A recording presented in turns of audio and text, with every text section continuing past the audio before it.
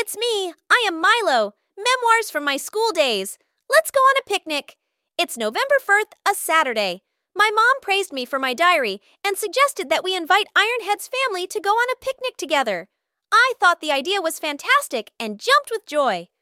My mom called Ironhead's mom, who readily agreed. I'm sure Ironhead, on the other end of the call, was equally excited.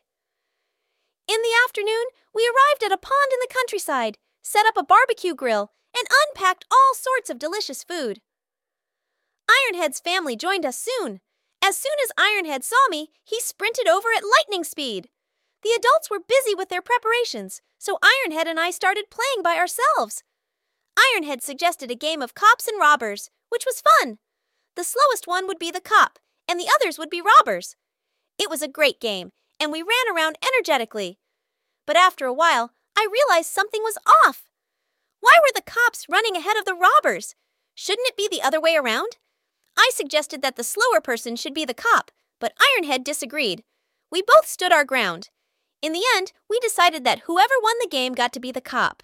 I didn't win any of the 3 rounds, so I had to be the robber each time. I was getting tired. We sat under a tree and had a drink. Suddenly, Ironhead asked, "How's your neighborhood? Is your school fun?" I replied enthusiastically, "Of course it's fun. I even made a great friend named Jerry. Although they call him Jerry, his teeth are enormous." Ironhead burst into laughter. "We also really like our teacher, Mr. Moo. We're fond of his Chinese class. And then there's Muscle Teacher. He's technically our PE teacher, but he's got muscles all over, so we call him Muscle Teacher." "It's so much fun," I asked Ironhead. "How about your class? Is it fun?"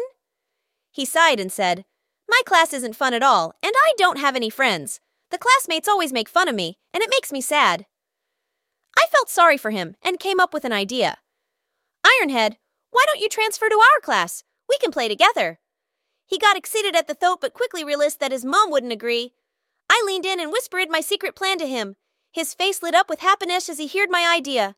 It was a brilliant plan, and we both jumped for joy.